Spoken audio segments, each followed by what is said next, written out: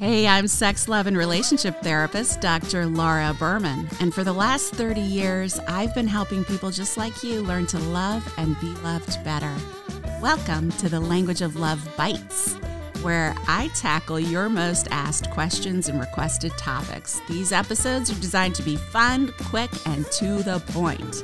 It's time we all become fluent in the language of love. So what does it really mean to be friends with your shadows? You hear me talking about that a lot. It is so important. First of all, what are your shadows? Your shadows, and every single one of us has plenty of them. Okay, there's nothing wrong with our shadows, right? The reason the shadows are there is because of light. That's how shadows work, right?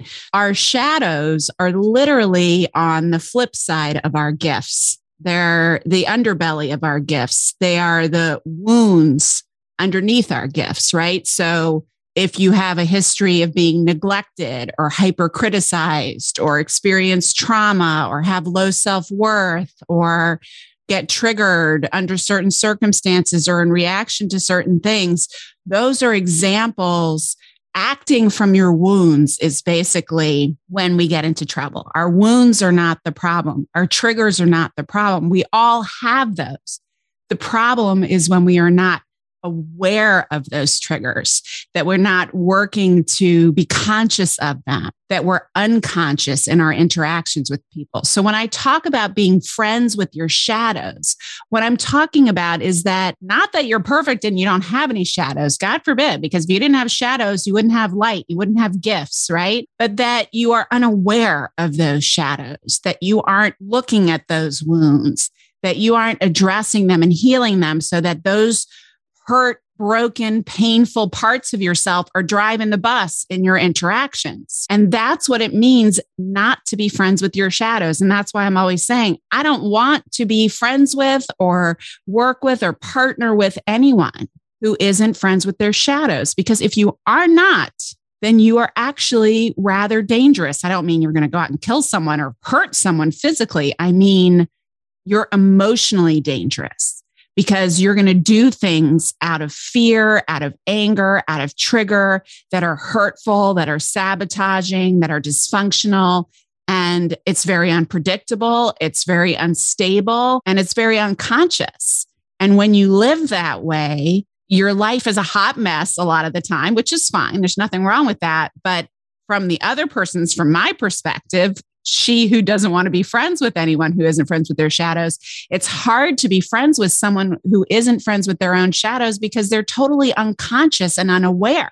These are the people that you end up having to take care of emotionally when you're hurting emotionally, right? Or even when you're not. These are people who react in really dysfunctional and destructive patterns and are totally unwilling to look at it or unaware. And so when I say that you are friends with your shadows, it does not mean that you fixed everything and that nothing in your life affects you anymore. Okay. You're not living in a monastery, probably up on a mountaintop. You're a human being. What it is to be friends with your shadows is to excavate them, to know the source of them, to have become friends with those parts of yourself that feel hurt, broken, discarded, disenfranchised, marginalized, criticized, so that when those things bubble up to the surface, you're aware of it. They don't take you over and you know how to work with yourself.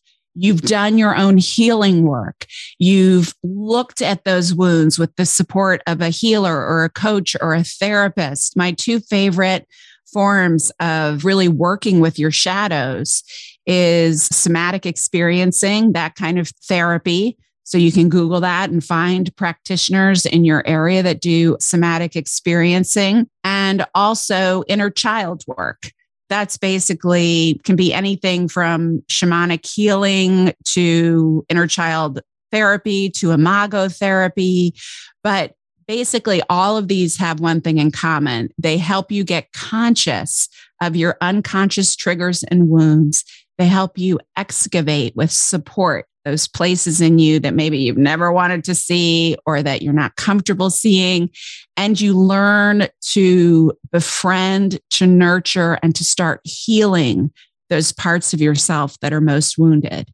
That's what it means to be friends with your shadow. And when you are friends with your shadows, not only are you a lot more attractive to other people emotionally, relationally, romantically, work-wise, in every way, but your life is so much better. You are in the driver's seat. Your essential self, your true self is driving the bus. You are conscious, you are aware, you're able to manifest more clearly, you're able to communicate more clearly, you're able to live with a lot less regret over what just came out of your mouth or the decisions you made in anger or in rejection or whatever else. And you're a much better friend and a much better partner and a much happier and more integrated human being. And that's what these times are really calling on us in love, in life, to really befriend ourselves. That's where true self-worth starts to really be discovered. All right. I hope that gives you a running start on becoming friends with your shadows. And if you have questions or other things you want me to address, I'm always here to help you learn to love and be loved better.